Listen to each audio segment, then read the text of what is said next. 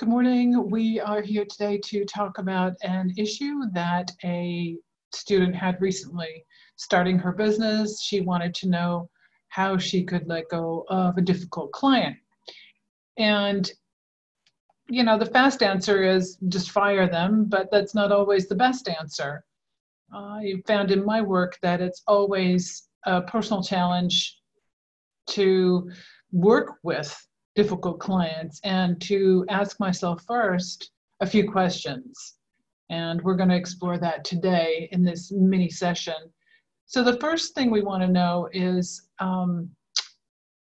there something that you can learn from this difficult client? Are they challenging you to learn new skills, or are they questioning your method of consulting or the analysis that you've done for them? And if in fact it's knowledge that you are lacking and this client is sort of bringing that to your attention, then you can act from there and either go learn that skill or find a way to provide that client with the service that she needs. The second thing is to ask yourself if you have given this client your all. This may be a difficult client that you've had for some time and you've come to the conclusion that it just isn't working out, that you're not a personality match. You're frustrated each time you work with her, and you find that you have been absolutely giving her your all and you've been consulting with her for a while, and yet it's becoming clear to you that that's really not what she wants. So then ask yourself finally and determine, this is the third part of this, if she is a client who just needs your attention, because quite often in the work that we do, it is intimate, it is one-on-one, and it may be that this is a client who just really wants your attention and your affection, and that's okay. But you're a consultant, you're there to provide a service to her and to hopefully transform her image.